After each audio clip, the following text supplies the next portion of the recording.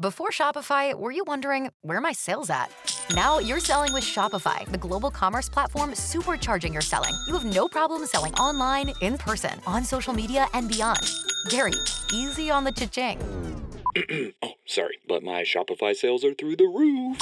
Start selling with Shopify today and discover how millions of businesses around the world use Shopify to ignite their selling. Sign up for a $1 per month trial period at shopify.com/listen. Shopify.com/listen.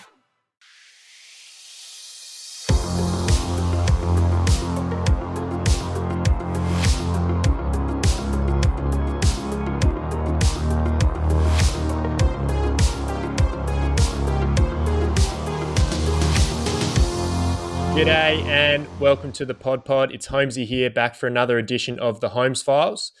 In this series, I'm interviewing some of the brighter minds in the fantasy community and deep diving on strategy and providing something a little bit different. And today I've got another special guest on. I was hoping to get him on a little bit earlier to get his insights pretty fresh, but unfortunately he has been on about 6 podcasts in the last 2 weeks. So you've probably heard him floating around on the coaches panel or on Hat Chat recently, but I've got Vams, known as Fantasy Nut from Twitter. Vams, how are you, mate? Yeah, good, mate. Thanks for having me on. Big fan of Pod, big fan of this series that you do. So, yeah, really happy to have a chat with you. Yeah, the reason I wanted to get you on is you haven't been afraid on Twitter or X at least to propose opinions that are slightly different to the norm, and that's fantastic because we do kind of get stuck in this group think a lot of the time, and we don't really look at potentially some other options that we might or think about these players differently. So I'm definitely keen to deep dive with you. I thought what we would do is basically go line by line, but before we do that, why don't you just let us know, where you've been focusing this preseason, and maybe I know you had your learnings podcast with the coaches panel a couple of weeks ago now, which was a really good listen. But what are you trying to apply to this preseason that you sort of have taken from all of your learnings last season? Yeah, I think the way I'm sort of applying those learnings, I won't go over them sort of now. People can listen to that podcast itself, but I guess the way I'm really approaching things is by putting together a document, a spreadsheet, whatever you want to call it, and on there have all the players that I've kind of shortlisted as good options in each line across all the different sort of price points. And in there will be a certain name, what they're currently priced at, and then I try to be relatively specific in terms of what I think they can average, both to the upside and the downside.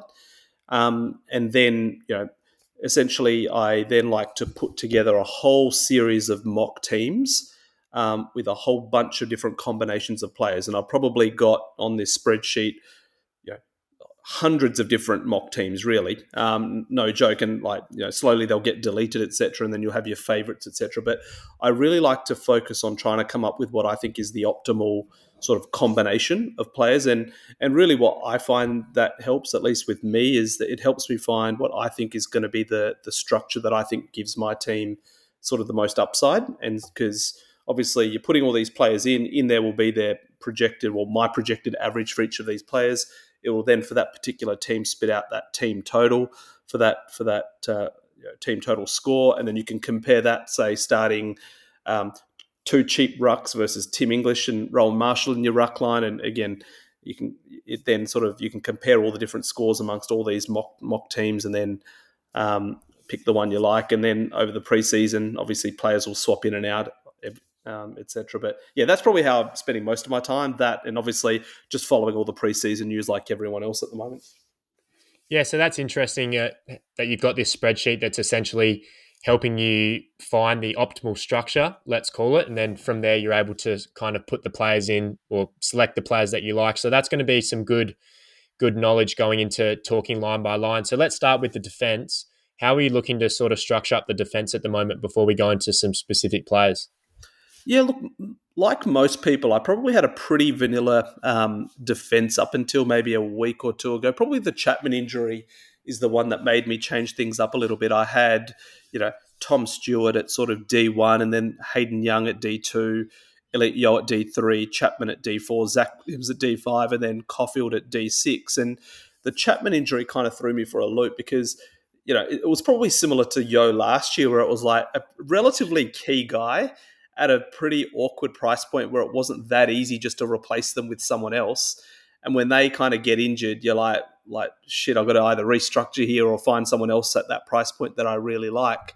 And at that time, there probably wasn't someone in that price point that I really liked. And, there may be one or two options now that that might be emerging, someone like a Buderick, for instance. But at least when that injury happened, I kind of just scrapped my sort of defense and sort of started again. And I find that that's a pretty useful thing to do because I don't know, like maybe I'm speaking for myself here, but I can often sort of put someone in at a position thinking that they're a lock early in the preseason and never kind of force myself to think about it again. Tom Stewart's probably an example like that. I would then, maybe Hayden Young might be someone like that. I haven't really heard anyone mount an argument against starting Hayden Young. And, if I'm being honest, I'm almost certainly going to start him, but I don't think it's necessarily a slam dunk pick. I mean, he's priced at 89. Freo already have a couple of guys, in the midfield in Sarong and Brayshaw that are going at, 110-ish already. You've got Nathan Fyfe going in, in the midfield in a full-time role, not a bit part role. And people point to those 4 scores from last year when Hayden Young moved into the midfield full-time and use that in his example of what he might do. And look, he certainly scored well in those 4 games. He went 119, 102, 91, 94. But, in those 2-ton games, he combined for 18 tackles. So you ask yourself, is that really, is that going to be sort of sustainable?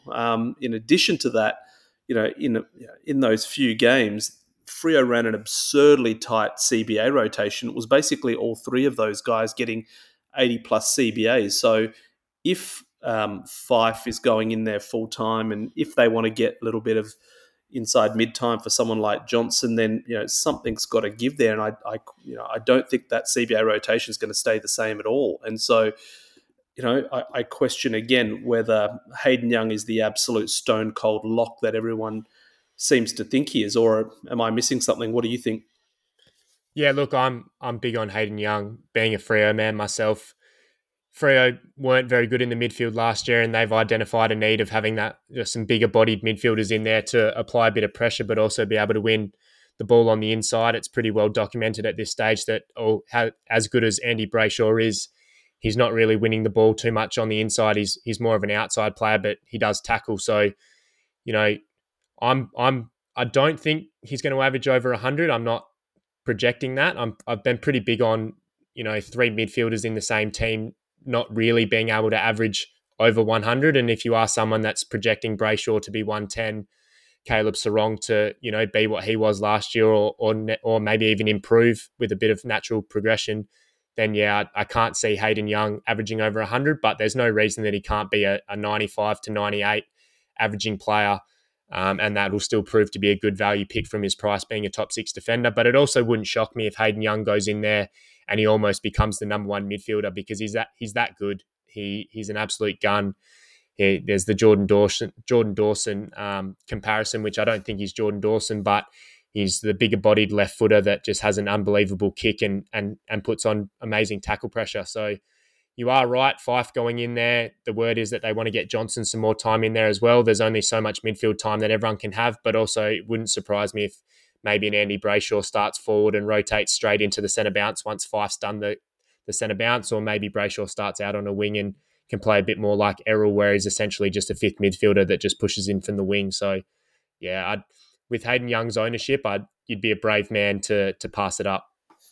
Yeah, and I think you're right. I think the ownership is probably the thing for me. It's like that plus the upside, and I completely agree with everything you've said. And again, even though I'm questioning whether he will get to triple figures, it wouldn't shock me if he went to 105, for instance. And so I can't be sort of left on the sidelines with half the comp, having that in their side, and I don't. But I mean, one guy that I've been quite keen on, particularly following the Chapman injury, is Jordan Clark, and I think comparing Young to Jordan Clark is probably a good example of some of the picks that you've typically liked over the years, i.e. those guys that are not quite priced at that premium level, but with the improvement that you're projecting can get to that premium level for their line, whereas Clark is the guy 1 or 2 tiers below that even with improvement, and perhaps even more improvement than someone like Hayden Young from a points per game perspective, but unlikely to get to that sort of top six defender sort of range. But you look at someone like Jordan Clark, priced at 77. Before, there was a bit of concern whether he was going to stay at half back or perhaps get shuffled up to a wing. I think perhaps now with the Chapman injury, that that half back spot is Jordan Clark's, and I do think he can probably match what Hayden Young did sort of in that half back role last year, which was sort of that high 80s range. And priced at 77, if you can go, let's call it 89 to 91. Luke Ryan recently came out and specifically said that this year he's looking to lower his eyes a little bit, and he felt that by looking for some sort of short range options, that opens up the game a little bit more for Fremantle. So does that maybe play into the hands of Jordan Clark? He has a nice kick. Let me put that to you. What if you had the choice between picking Hayden Young at his current sort of priced at point of 89, and if I told you he was going to go, let's say 95, and Jordan Clark priced at 77 was going to go, let's just say 90, who would you pick? Yeah, that's a tough one. In that scenario, probably Jordan Clark. I think I'd probably want a few points more. I think a 92 is probably where you need him to get to, and coincidentally, that is Popowski's worthwhile average number. But I think from a high 70s price point, you need low 90s to be close enough as a worthwhile pick. And yeah, I don't know, Hayden Young going at 95 from an 89 price stat figure, 95 is probably going to be a top 6 defender, if not top 8, and you're not going to have to trade that out until absolute luxury time. So I'm right on the fence on that one. But yeah, probably Jordan Clark if you can get to 92. Yeah. But I doubt whether he can get there, to be honest. He's going into that role, and there's going to be more ball back there with Hayden Young moving out, but I think it's too simplistic to say that Hayden Young out, Jordan Clark in. We did see in the last 3 games him average over 100, and I think it was about 88 in the last 5, but I've always been pretty big on the last 5 games of football being played by a side that's not playing finals is very differently than what we're going to see to start the season. And Freo need to change up what their game plan is. They come from a Buckley system, or Longmuir did, where they sort of chip around in the back half and don't really move it forward. Yes, there's no evidence to say that they're going to change that up at all, but if they do manage to maybe get a little bit more out of the midfield and play more of a forward half game, then maybe those numbers do drop in defence and we don't see those high defensive numbers that we saw last year. Yeah, I think that's fair. I think the hard part with that sort of price point, and you saw it with someone like an Andy McGrath last year, like everyone sort of picked him. Well, a lot of people picked him, expecting him to sort of go to that next level as well. And the problem is that those types, if they don't sort of do what you're hoping, their scores are never that bad that they become such a high priority trade out that you have to do it that week or else. But they're not really giving you anything either, and they plod along with these sort of relatively average scores. And the next thing you know, it's like 7 rounds in and you haven't been able to trade them out and you're kind of stuck with them. And so, I mean, that's something I wasn't an Andy Brayshaw and Andy McGrath owner last year, but I know DT Lemon was. And from memory, he traded him out after round 1. And I remember listening to a podcast and he was like, he actually, it wasn't just like he specifically said, no, he just wasn't getting the ball back there that I thought he was. He was not getting any sort of chip sort of stuff. And so that's a pretty sharp sort of fantasy eye, but most people don't have that. And so he'll, priced at 77, he might give you an 81 and you're like, oh, okay, maybe next week he'll, pop a score, and the next week it's 78, and then the next week it's 92, and then you're on here, and the next week it's a 69, and then you're like, again, you're not getting anything. So what are your thoughts in terms of sort of that Freo game style? Do you think there's going to be all those points on offer again this year?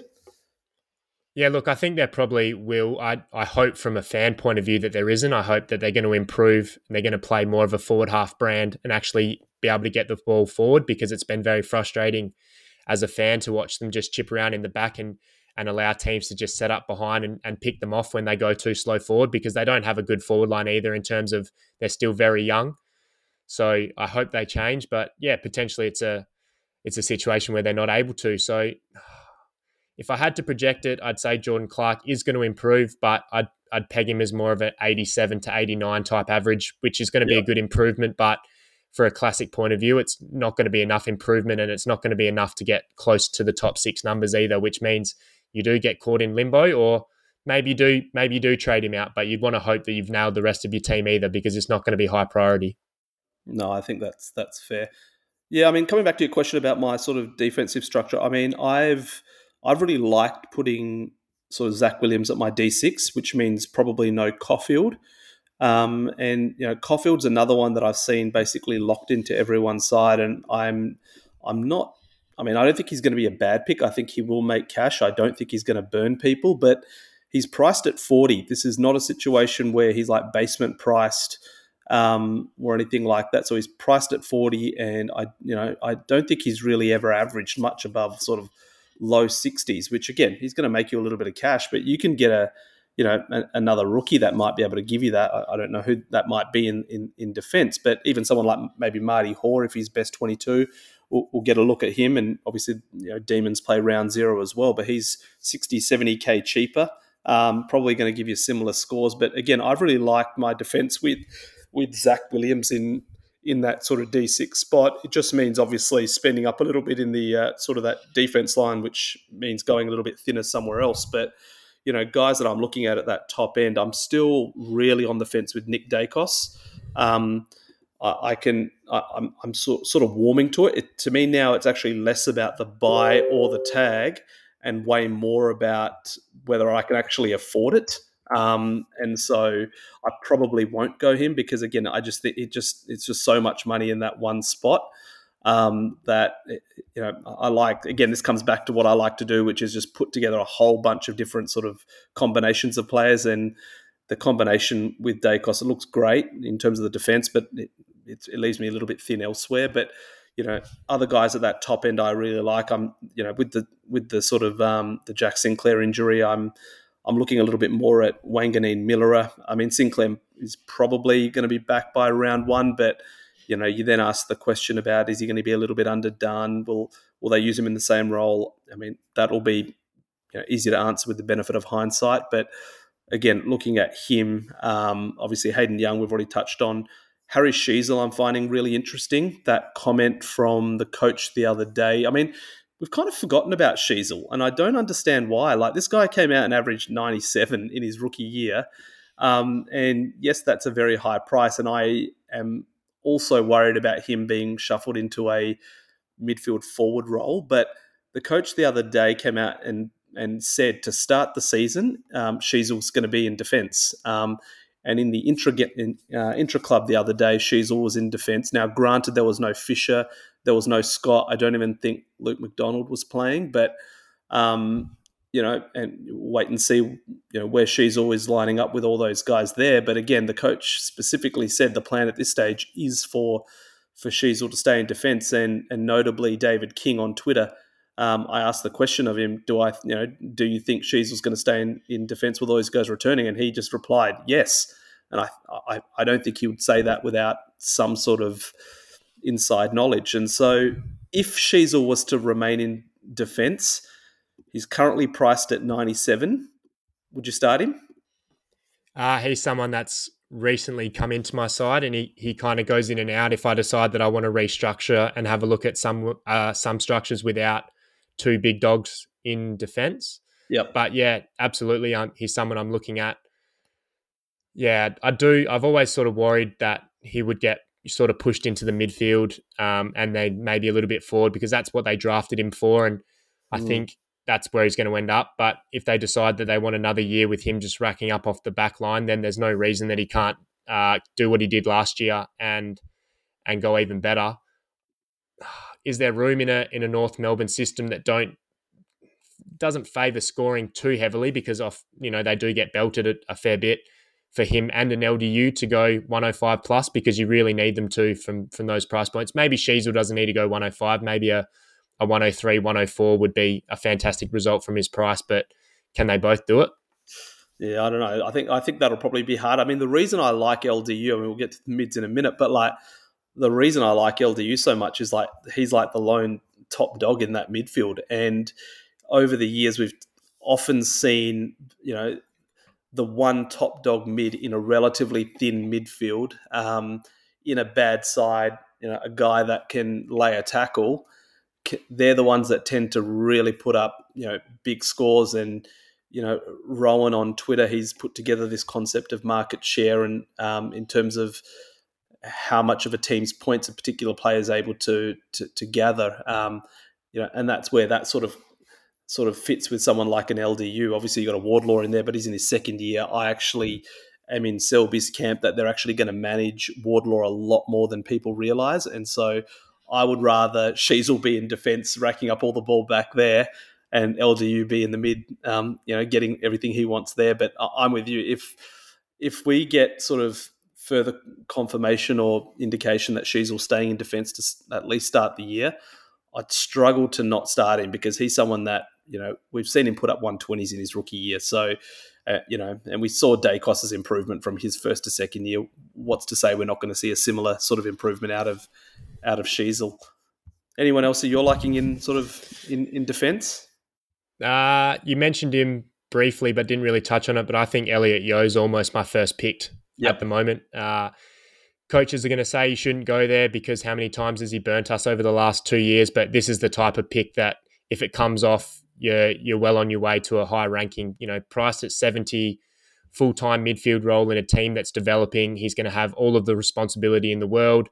There's always going to be that issue with his body. But, if he gets to the full preseason, then there's no reason to suggest with a new medical staff and everything he's done this preseason that he's not going to be able to, at a minimum, put a good 5, 6, 7 games for us and elevate his price. But if it all comes off, he can average 100 and be a top 6 defender for us from a 70 price point. That's why I'm struggling to pick a Jordan Clark at 77 when there's an Elliot Yeo at 70, just, staring us in the face. Yeah, that's fair. I think, Yeo's in my side as well. It's just a matter of whether he's going to be D3, D4 or D5. So that's the main thing with him. What are you thinking in terms of in defence with a couple of the cheaper guys? I'll put together a couple names for you. What about a Marcus Windhager? He's priced at 63. He had a whole bunch of sub games last year. Paddy Dow's now injured. Zach Jones, I think I heard that he got injured at the recent intra-club. If he's not, he's probably going to get injured soon anyway. And there was another fellow there that I'm forgetting, Brad Crouch. He's still recovering from some injury as well. So if those three are either all going to be out or at least underdone, that's a pretty thin midfield. So you've got Jack Steele and Liam Henry played inside mid at their intra-club the other day. So what are you thinking about Windhager? Yeah, look, he's interesting. I thought I read somewhere that Crouch played in the intra-club game today or yesterday. I thought I read that in the same place that said that Liam Henry was inside mid, but I might be wrong there. The problem I have with Windhager is I think he's going to be playing more midfield, but he's definitely the go-to tagger. And you're right, we don't know whether tags are going to happen or whether they'll happen early, but there was games last year that I watched with Windhager when he was the tagger. He was not interested in the ball whatsoever, and that just really resulted in some serious floor games. And for someone at his price point, we do really need him to go 85 plus, and that's going to be quite difficult if he's going to be doing these little tagging jobs and not really hunting the footy. So I'm not there on Windhager yet, but don't get me wrong, I'm watching him pretty closely in the preseason to see what his role is, and if he is unleashed as that M3 where he's actually able to hunt the footy, then absolutely there's upside in his price. I'm just not sure where it's going to end up. No, I agree with you. I can't do it as a tagger. I think it's not just about the floor scores. I think it also just massively limits the possibility of a ceiling score. And really for those mid prices, you need a out of the box 110 somewhere along, hopefully relatively early just to kickstart that cash gen. And, if there's a possibility of, a tagging role, then I can't see that happening. Yeah, and I suppose we do need to highlight the difference between tagging roles, right? So you've got a Josh Dunkley type that they say he's a tagger, but he's not. He's the main go-to at the stoppage where he takes the opposition's most dangerous mid and applies pressure at the stoppage where he puts on a lot of tackle pressure. But outside of the stoppage, he's able to then go and hunt the footy and get the ball in transition, whereas someone like a Windhager or a Finn McGuinness, Mm. they're at the stoppage, but their role is to actually follow that player around for the entire game, and they're not really able to hunt the footy. So there is a difference there. Like a Hayden Young was a tagger at the back end of last year, but he was that in that Dunkley mold where he was able to get high tackles at the stoppage because he's manning the most dangerous mid, but he's actually has a license to then hunt the footy on the outside as well. What are you thinking about Nick Dacos? I can't do it because of the Finn McGuinness into the bye into Port Adelaide being a tough matchup as well. Okay. But in saying that, if he comes out in round 0 and does everything we expect him to do and puts up a 130 plus score, maybe I do need to restructure a little bit. But at the moment, I won't be picking Nick Dacos. I think the price tag is too high, and Yep. oh man, he might make me look stupid again after not picking him last year if he comes out and goes from 108 to 120. But yeah, it's going to be tough Tough one, isn't it? for me. So let me ask you this: what does an opening round score of 127? What does that change for you? Because right now he can do that in any given game. We know he can go 120 plus. So if he does that round 0, like why does that change things for you? Yeah, no, you're right. It doesn't. I won't be picking Nick Dacos to start. If he burns me, he burns me. But Sydney don't have Ryan Clark anymore, but they put attention into him the last 3 times they've played, and more often than not, we see, even though it's not really going to be the first game for them after playing round 0, but we generally see round 1 pretty hot. Yeah. And then I know they've got St Kilda, I think round 3, which, don't get me wrong, St Kilda gave up heaps and heaps of points last year, but it would not surprise me if they run a Windhager with him to try and put on a little bit of pressure as well. Yeah. So there's just too many ifs there for me at a 108 price tag. I'm going to fade him and take him on, and if he gets me, he gets me. Yeah, no, I think that's fair, I think that's the thing with him. It's just both the ceiling scores, we know they're possible, but he puts together one of those, like a 60 or something like that, or an 80 against Finn, a bye, and then a 91 against Will Drew, and then he's going to drop a fair bit. You jump on then. You're going to be looking pretty. If I guaranteed you, obviously I can't guarantee this, but if I guaranteed you Finn McGuinness was not going to tag him, would you pick him? I still probably wouldn't. Last year we had all the same thoughts with Sam Doherty, him being the number 1 price defender by a mile. We pick him because he's going to be 10 points better than the next, but Sicily still went 105. Sinclair went 102. There was a couple of guys that were in the high 90s. Things can happen. A 108 price tag is huge. Yep. Like I said, if he gets away to a hot start and goes 120, then I'm in a bit of trouble. But, that's just the game of fantasy. I think the risks of him dropping cash and being able to get him later, I think that's probably more likely in this scenario with all of the variables that we're given. No, I agree. And I think someone like Yo, I don't know. You can always have these plans now, but I'm looking at someone as like Yo as the guy that's going to help me get to Dacos. I don't think getting a Nick Caulfield to Dacos at round 7 is going to be feasible, as much as we'd like to think it's going to happen. But someone like a Yo, or if you like a Buderick type, or if you want one of those sort of, a Windhager type, somewhere in that sort of price range, and you hope that Dacos has a stinker or two and he drops 100K, and then, you can put a couple of 100K on their head. And that might be able to get you to a Dacos. And you're right. You only have to look at last year. I forgot the exact sort of term that was used. I think it was the 3 pillars of strength or the 4 pillars of strength? And it was Doherty in the back line, Laird in the midfield, and Dunkley in the forward line. And there may have been someone else I'm not forgetting. And Doc didn't start very well. Laird had a stinker to start with, and Dunkley to start with also didn't start well. So these guys that we pick out of, ironically for safety, they often can sometimes be some of our worst picks and actually make it really, really hard to then catch up.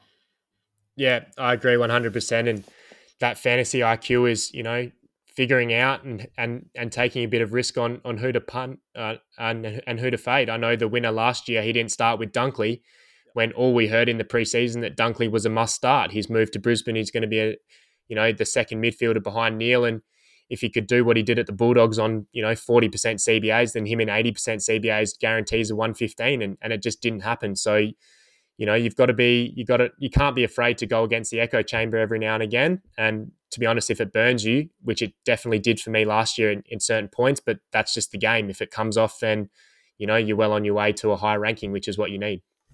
That's it. All right, let's move from defense. Let's move into the midfield now, because this is an intriguing talking point. I've got a mate who, a bit like you, has been building up a spreadsheet and getting all these projected scores from his teams, and this spreadsheet just keeps spitting out a 3 rookie midfield for him in terms of optimizing his starting team, and that's interesting to me because all of the teams that I've really come up with, at least recently, have all just only had the 2 rookies in the midfield. So where are you sitting at structure-wise at the moment? The thing is that a spreadsheet like that is always going to favour starting that extra rookie if you plug in a score of 60, because they're so cheap, and they'll outperform their price by 40 points or something. But you always then, this is where some of that sort of intuition also has to come in, where it's like you've then got to ask yourself, all right, well, again, you look at the new sub rules this year. Any of these guys sub risks? If they're my 3 on field rooks, who am I going to put on the bench? Are we going to really have 5 rooks? And I know someone like Sharp is not necessarily a rookie, etc. And so I initially, and I put up a tweet or a poll a week or 2 ago asking people what their preferred structure is, and it seemed to me the most popular one was, off the top of my head, was probably the 3 rooks, followed by 2 rooks plus 1 mid-pricer, and the main mid-pricer seems to be someone like George Wardlaw. But at the moment, my favourite structure is actually 2 rookies, with, again, one of those being Jeremy Sharp. So, and even though he's extremely, he's rookie priced, I'm not sort of, what thing I like about that is that, he's not really he probably doesn't have the same risks. I mean, you may feel differently that some of the other rooks do. So I feel a bit more confident with him, and I think McKercher in that Shiza role last year will score quite well. I can then feel quite comfortable putting a couple of rooks on my bench. Whether it be a Sanders, I'm still not sure about him at the moment. He's getting good buzz though, but Matty Roberts is obviously playing off a half back at the moment at Sydney. Is that role going to stick? I'm not sure. Someone like Josh Sin a day or 2 ago did really well in the Port Intra Club. You've obviously got Lazaro, who's also forward eligible as well. Clay Hall got injured today, but I particularly with the best 18, I like the idea of not starting as many rooks on the field, but then potentially having an option to sort of loop the best bench score onto my field, if that makes sense. And so I think starting 3 rooks just doesn't make the idea of doing that a little bit harder, but maybe the benefit you get from doing that is a little bit less because you're starting the extra rook on field anyway, if that makes sense. So at the moment, I'm preferring starting, Jeremy Sharp and a rookie. I've actually seen some teams going with 1 rook. I've experimented with those sides, and you can perhaps do that this year because there does seem to be so much value on offer. We don't really have many forward premium options that we're comfortable with at all. There's a bunch of sort of obviously value options in the rucks as well, and so you can either spend up in the mids, but interestingly, there are also a whole bunch of mids priced around that 80 to 85 mark that can conceivably go mid to high 90s and perhaps above. So it's actually quite easy to then put a Wines, a Nick Martin, an Amon, a Crouch, or a Guthrie. You could pick 3 or 4 of those and fill your midfield, and it actually doesn't look too bad. The problem is that what if all of them don't sort of do as you expect? You're kind of leaving yourself in a little bit of a lurch. How many trades are you going to be able to really use to sort of fix up those? And again, at that price point, are you going to have a whole bunch of sort of parachute options? I'm not really sure. But at the moment, my structure is sort of a 3 sort of inverted commas premium mids. The most expensive, is Jack Steele. And then I'm probably going to pick 2 of those options that in that 80-ish, 85 sort of points per game mark. that I just sort of listed off, and then as I just mentioned, then a sort of a or two or three, I should say. I'm not sure yet, and then sort of a Jeremy Sharp and McKercher at M7 and M8. But for me, it's probably that M4 spot about, do I pay up for that guy or do I pick that mid-pricer, which then allows me to then fill out another sort of spot in my side. What are your thoughts? Yeah, I'm currently running with the two rookie midfield as well. Like you, I did actually experiment a few days ago with a one rookie midfield, which I actually didn't hate the look of the team, to be honest. But I still think that we can't be filling our teams with too many of these guys. I know we've got not unlimited trades. We've got 2 trades a week, which does seem like a lot. But I guarantee rounds 2, 3, 4, 5 come along and 3 or 4 of them aren't performing. 2 trades feels like absolutely nothing. You just can't fix, all these other sides are getting off to an absolute flyer because maybe they've nailed the right guy or they haven't taken on maybe quite as much risk and they're able to get across to the Setterfields or to the Jack Zeebles from last year, a few injuries, and then you're in a bit of strife. So there's definitely room for maybe a little bit more value this year, considering we are spending down in the forward line. But yeah, you saying that you've potentially got a Zach Williams at D6, which means you're starting, 3 mid-prices in defence, coupled that with 2 or 3 in the forward line because there's, no premiums on offer there, and you want to throw in another 3 or 4 value midfield guys as well. How are you getting 5 of them out at once if they don't do what we think they'll do in preseason, which, let's be honest, it's not a guarantee that they will. No, it's a fair point.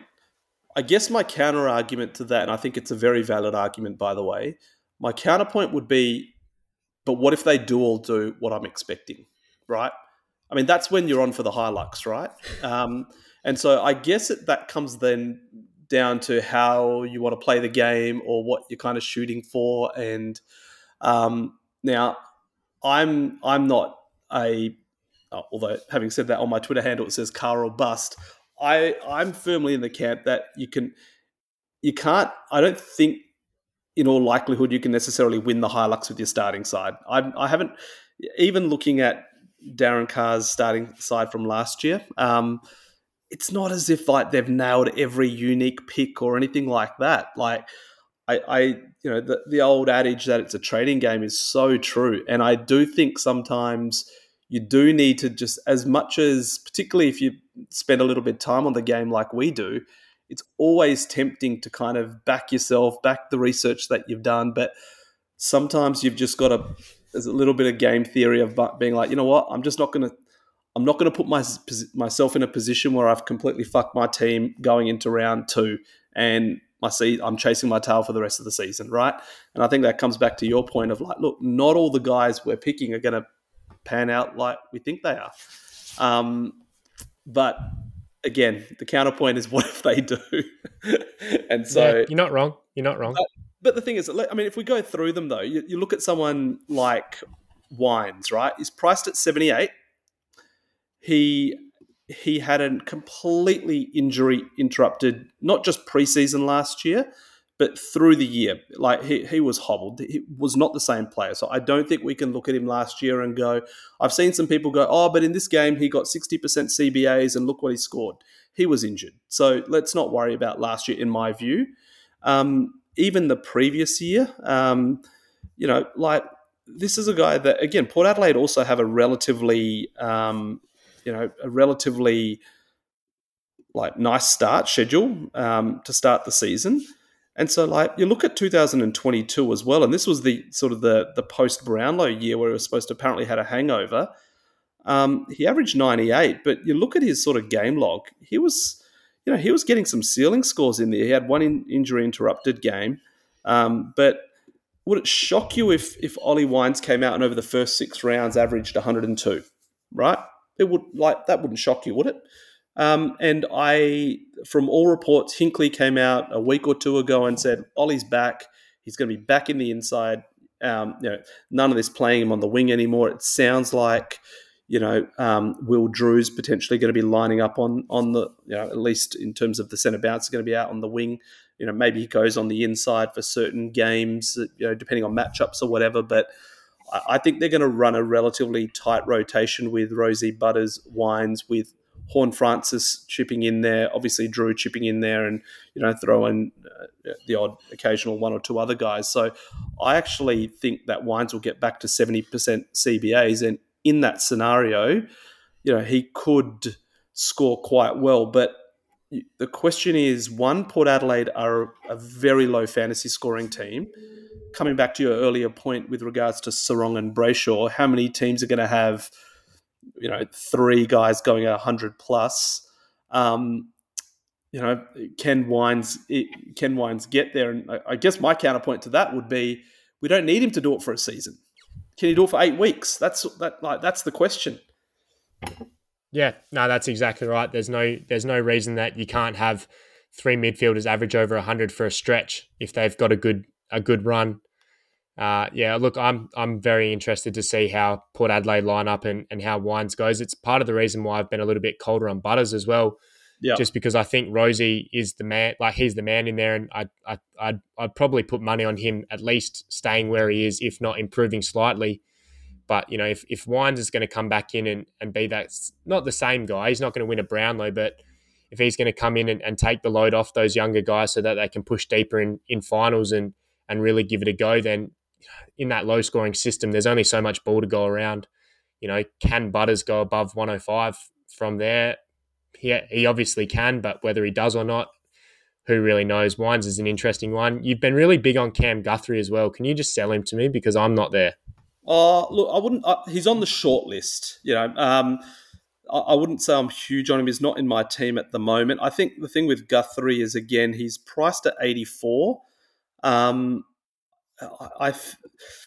He was obviously injured last year. He's come out. He's saying he's fit. Danger's saying he's had a ripping preseason. He's like looking amazing. And again, I'd put him in the same sort of bracket as a Wines of, look, I don't think they're guys that I think are going to average 105 for the season by any stretch, but I do think that they are guys that I think can put together a high 90s, low 100 average over 6 to 8 weeks. And again, it kind of depends on how you want to approach the game, but I think if you're going to be relatively aggressive in terms of trading those types out at the right time, and that's not easy to do at all, that's when someone like that will, I think has a role to play in your side. I'm probably not going to roll with a Guthrie because I don't know. I think he's got an okay floor. I question the upside there in terms of putting together a ceiling score. And again, coming back to your point, I just don't know how many of these guys I can have, and I probably prefer a few of the others. Are there any guys you are considering above the 100 mark? So you said your most expensive midfielder is Jack Steele. Yeah. Are there any captain options above that you're looking at? Rosie's been in and out of my side, but the Port Adelaide guys, I kind of I'd rather just watch and see how that whole situation shakes out. And I'd put the Fremantle sort of guys in the same bucket. It's just, again, you've got Fife going in there full-time midfield, Wines coming back in a healthy, full-time inside mid-roll, and I just want to see what happens there. And again, if Rosie was priced at 97 or something like that, sure, but he's priced at 106 already. And so I just don't know where he can go from there. Well, I know where he can go. I'm just not sure it's going to happen. And so the only one I would say that I'm really interested in is Darcy Parish. And I don't know why. And it's the one thing I like about him is he's remarkably consistent. And so we talk about guys that, these guys at the 105, 110 mark, and they get off to a stinker and then you can pick them up cheaper. But this Parish has got an amazing floor. It's like he never scores below 90. The problem, though, is when I looked at his numbers a little bit deeper, it's just that the lack of ceiling scores with Merritt in the side. That seems to be the issue. When Merritt's not in the side, and the reverse is probably also true, by the way, but with Merritt and Parish. But with Merritt in the side, Darcy doesn't seem to get that monster scores that I think he got. What was it, 2021? I can't remember exactly. Yeah, Merritt was out during that patch too. Exactly. And so that, but Parrish again, like, we can talk about how much value is in these comments, but Merritt's come out and said Parrish is in absolutely ripping nick. He's at that age where, guys sometimes, it's not often, but sometimes do go to that next level. It's not always linear. And so, he's got that inside-outside game. I do think Essendon are going to be better this year, which, should help him as well. And so just purely on intuition and just guess, to be honest with you, I can see him going from 106 to 112. But then you go, look, otherwise I could easily just, pick up obviously Jack Steele we've already talked about, but even, a Jai Newcomb, Jai Newcomb I'm pretty bullish on. I wrote the Deck of DT article on Jai Newcomb. I could see him matching Parrish as well. So then when you're putting together this spreadsheet and you've basically pegged them at roughly the same average, let's say, it's hard to then pick Parrish. So in answer to your question, I'm probably not going to pick anyone priced at sort of well above 100. But if I was going to pick one, it would probably be him. What about you? Yeah, look, I thought you were going to turn around and ask me that before you went on your big chat, but Parrish is actually my M1 at the moment. There you go. Yeah. Maybe a little bit of gut feel as well.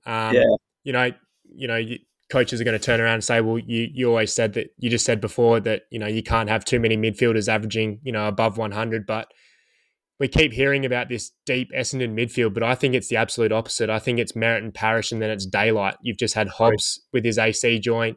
They put Caldwell through there sometimes, and then it's the kids. It's Perkins. It's maybe a Sardis. Stringer goes in there for one CBA a quarter, but it's just those two and absolutely nothing. So it wouldn't surprise me if we have a year where both of them average 110, because Essendon aren't a good footy side. They're not going to be pushing for finals, or at least pushing for a premiership. Those are the type of teams you need to hunt for your fantasy scorers. You look at a Collingwood, Brisbane, Port Adelaide. They don't have these high fantasy scoring midfielders because they're playing good team football. It's not what happens. But a team like Essendon that are, not in the hunt, more than happy to chip around and get that cheap ball. It would not surprise me if we have Parrish and Merritt both go above 110 this year. So he's in there for me at the moment. Whether I hold my nerve and pick him or not is a different question. But I think if it does come together for him, I could see him going above 110 and being a pretty valuable pick. Yeah, interesting. One thing in the midfield that I've been sort of going back and forth on, and I'll credit both your conversation with both Lemon and more recently with JD, that probably opened my eyes up to this a little bit, which is starting those midfielders that have the early buy. So specifically guys like a Walsh, or even a Took, who no one seems to be talking about at the moment, which is pretty amazing. But I'm actually, depending obviously on what they look like in round zero, and I still question with Walsh that Carlton game style. You saw what happened the second half of last year when Carlton clearly changed their game style, and it did not suit Walsh at all. His marks completely fell off the map, and but sometimes in these teams, and we saw it with Dacos last year, sometimes with these low-scoring teams, you do have a guy that is just immune to it, and they're just too bloody good. And Walsh might be that guy this year. And I think I read somewhere, I can't remember where, that this is his first proper full preseason he's had in a couple of years, right? And so I think as fantasy community, we can often underestimate the importance of a full preseason. And guys that have a pretty interrupted preseason, they're often chasing their tail throughout the year, and they can never get back to what they otherwise would have been. And so again, it's his first full preseason in a little while. Again, we saw what he did in the finals. Even with the Carlton game, so it may not be suiting his thing. He's priced at, 94, 95 in that range? Yeah, 95. Especially if you're only starting, say, 2 rooks in the midfield, and this is why I like not going too many rookies in the midfield, is it gives you this flexibility of okay, you know what, that round 2, whatever game it is that Walsh has his bye, I can then loop, one of my midfield bench rookies to replace that score. So I've got potentially a double shot at a decent rookie score to replace Walsh. And let me be optimistic and say that spits out a 70. I'm paying a price of 95 for Walsh, you lose out on, the equivalent of 20, 30 points. It's not the end of the world. And so, the question is, how many of those guys can you do that with? But if Walsh comes out and looks amazing, I'm probably going to start him, because I think you can do this with these guys that you think are clearly undervalued. And if Walsh didn't have that buy, I think everyone would, he'd be on everyone's radar, and be a very, very popular pick. And so there's an opportunity there to potentially to get a little bit ahead of the pack by just eating that buy and getting an underpriced premium at value. Yeah, look, we don't need to talk about that anymore. I think you summed that up beautifully. And to your point, he's actually in my side at the moment. I'm looking to structure up with him. I do have Jeremy Sharp on the bench, who has North Melbourne in round 2 when he's on the bye. So potentially, hopefully Sharp can have a bit more of a ceiling score there, and maybe I'm not losing out on too many points. But yeah, I think with his value, I still believe his value. That Nick Dacos comparison, although he's not Nick Dacos, I don't think he's going to...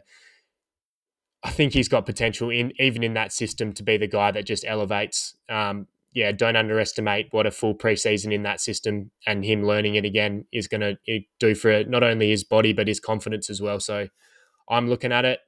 Worst thing, everyone's going to have a look at it round 0 anyway. And if he comes out and does what we think he's going to do in a tough matchup against Brisbane, I think he'll be a lot more highly owned than what he is now. But yeah, I think we are kind of overplaying the buys a little bit. Yes, it's best 18 for 4 of the first 6 rounds, but it's still a 24-round season and it's a marathon, not a sprint.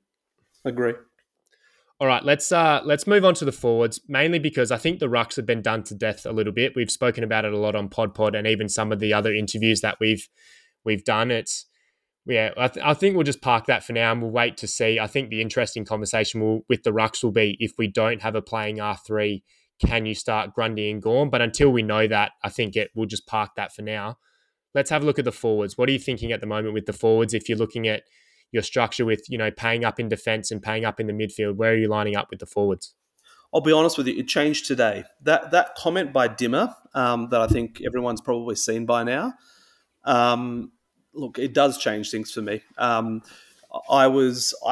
until today, I had a very, very cheap forward line, like to the point where I think I don't think I had anyone over 500k. And so I didn't feel comfortable with it, even though, I still think a lot of them were good picks. But, we've got at the moment, I think everyone's got Harley Reid at D6.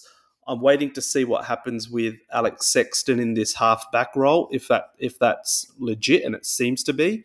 At 382k, that's I can't pass that up.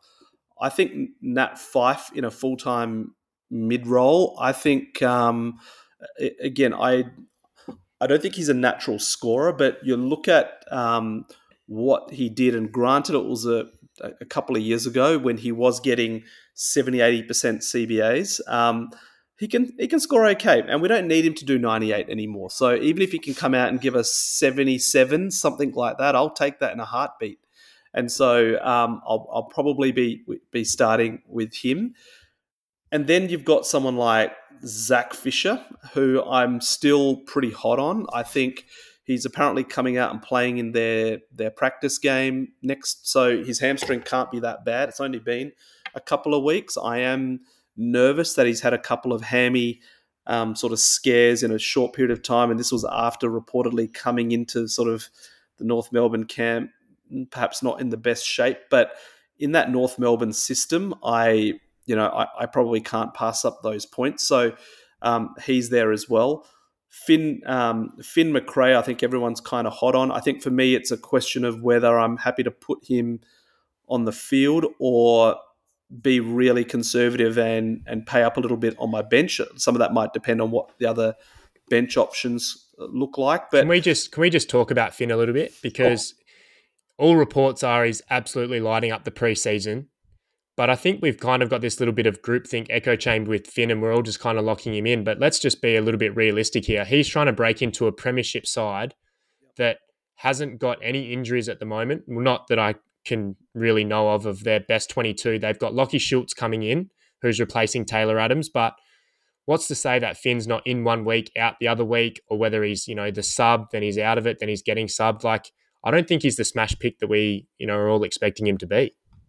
Yeah, I think it's a fair question. And for me at the moment, he's on my bench for that reason. And I think he's, even a sub risk as well. And it's just, I don't know. I think it's kind of easy to put him at D5 or even D4 if you've got Sexton there as well. And, you've saved a lot of money in your forward line. But as you said, next thing you know, he's not in the side or whatever. And you don't have a lot of options to go to from that point. And so I'd probably, at this point, he's parked on my bench just because, again, if I lose a little bit of confidence in him, I can easily trade him for another rookie, no problem.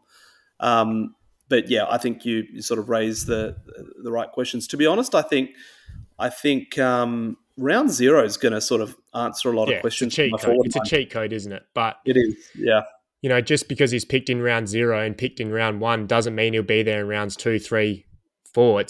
Let's be honest, John Noble couldn't crack into that side late last year. And he's a very, very good footballer. And you've got Lockie Schultz come in. Yeah, I don't know. Jack Bartel as a SPP, I don't think he's going to play either, but that's just another, added pressure in the midfield. I think he's right on the cusp. I think, and look, it's going to come down to his own performance, whether there's a couple of injuries. But look, the reality is anyone priced at 300K or less is on the cusp. And so, but I think your point is well made that, like, if you're going to put him on field, don't assume it's without sort of risk at all. Yeah. And I think those other sort of round 0 guys that I'll be watching, obviously James Jordan, Taylor Adams. And as I said, I didn't have Flanders up until today. I was very happy kind of just saying, let's see what he's like in that dimmer game style. We've got a couple of games, and then he's bye. And then if he really looks great, then pick him up after the bye. But I think now I'm just like, you know what, bugger it. And I think it was DT Lemon on your, on a recent episode with you, his comment, I remember it well, was like, Flanders is not one we should overthink. And I think it's now pretty clear that's probably going to be the case. It's all well and good to say, look, I'm just going to pick him up after the bye after I've had a good look. And that's fine. But as you sort of pointed out earlier, you get a couple of extra bullets here and there, and, you can't then just go and get a Flanders when you choose to get him. Or on top of that, what if at the same time Walsh looks amazing and you want to get him, or Took Miller looks amazing and you want to get him, or a Will Powell has broken out and you're like, shit, I need to get him in my defense. Like, you're not going to be able to pick up all these guys at the exact point in time that you wish to. So you might need to sort of consider biting the bullet and starting one or two of them that you actually really like for the season. And for me, that's probably going to be Flanders as my F1. Yep, agree with that. Your Zach Fisher comments intrigue me a little bit. I'm not looking to go there anymore, to be honest, after the hammies. But I don't think you could be looking at starting a Sheasel, and then you got McKercher as well, and then also a Zach Fisher. I think those roles kind of contradict each other. I think you'd really be banking on Sheasel going into the midfield to open up a lot more ball in defence. Bailey Scott's proven he scored well last year, but he's a very important part of that system. Luke McDonald has showed in the past as well that he doesn't mind getting the ball with a little bit of extra responsibility as well. So, although there's going to be a lot of ball back there, I'm not sure I see Zach Fisher going, 85, 90, which we would need him to, and added with the hamstring risk, I'm just not sure I could go there anymore. It's a fair point. And the coach the other day, when he was talking about Sheasel staying in defence, and he was pretty clear about it. It wasn't any sort of ambiguity in terms of what's going to happen. He was like, no, he's staying in defence to start the year, were basically his words. But he also said, he listed off Sheasel, McKercher, Luke McDonald, and I can't remember if he mentioned Scott as well, but he specifically said, but we also need to be able to defend. And he specifically said, like, we're not going to probably be able to start all of them. And so it's probably a fair question about if Fisher's even definitely best 22. Like, he may not be. Yeah, well, just on that, I don't know if you've listened to Selby's latest podcast, but, we don't listen to Xavier very much when he talks about what a player can score, but with his fantasy knowledge, and he basically came out and said he would have thought Fisher's probably not best 22 and would need to start in the Magoos. Interesting. Yeah. So I if Sheasel's in defence, like, that might be the sort of that might be their backup plan. Well, their plan for when Sheasel moves up the ground. We'll move Sheasel up the ground and then we'll shuffle Fisher back there to replace, like maybe something like that. I don't know, but I agree with. I can't see them starting all of it. But look, he's in my team at the moment. Because again, if he's playing in that role, I think he's going to score well. The question is, if he's going to play there. But I think you've certainly raised some doubt there as well. So I might have to reassess that position. But look at there's a lot of guys like it around that price.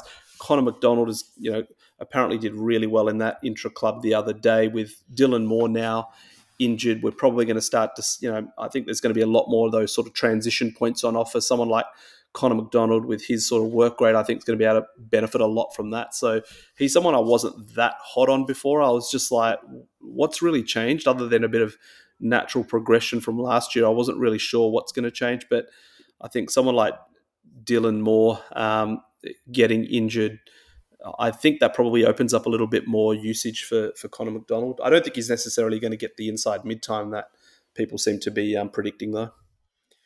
And I know you said this in confidence to me in our DM. So what about a James Holmes?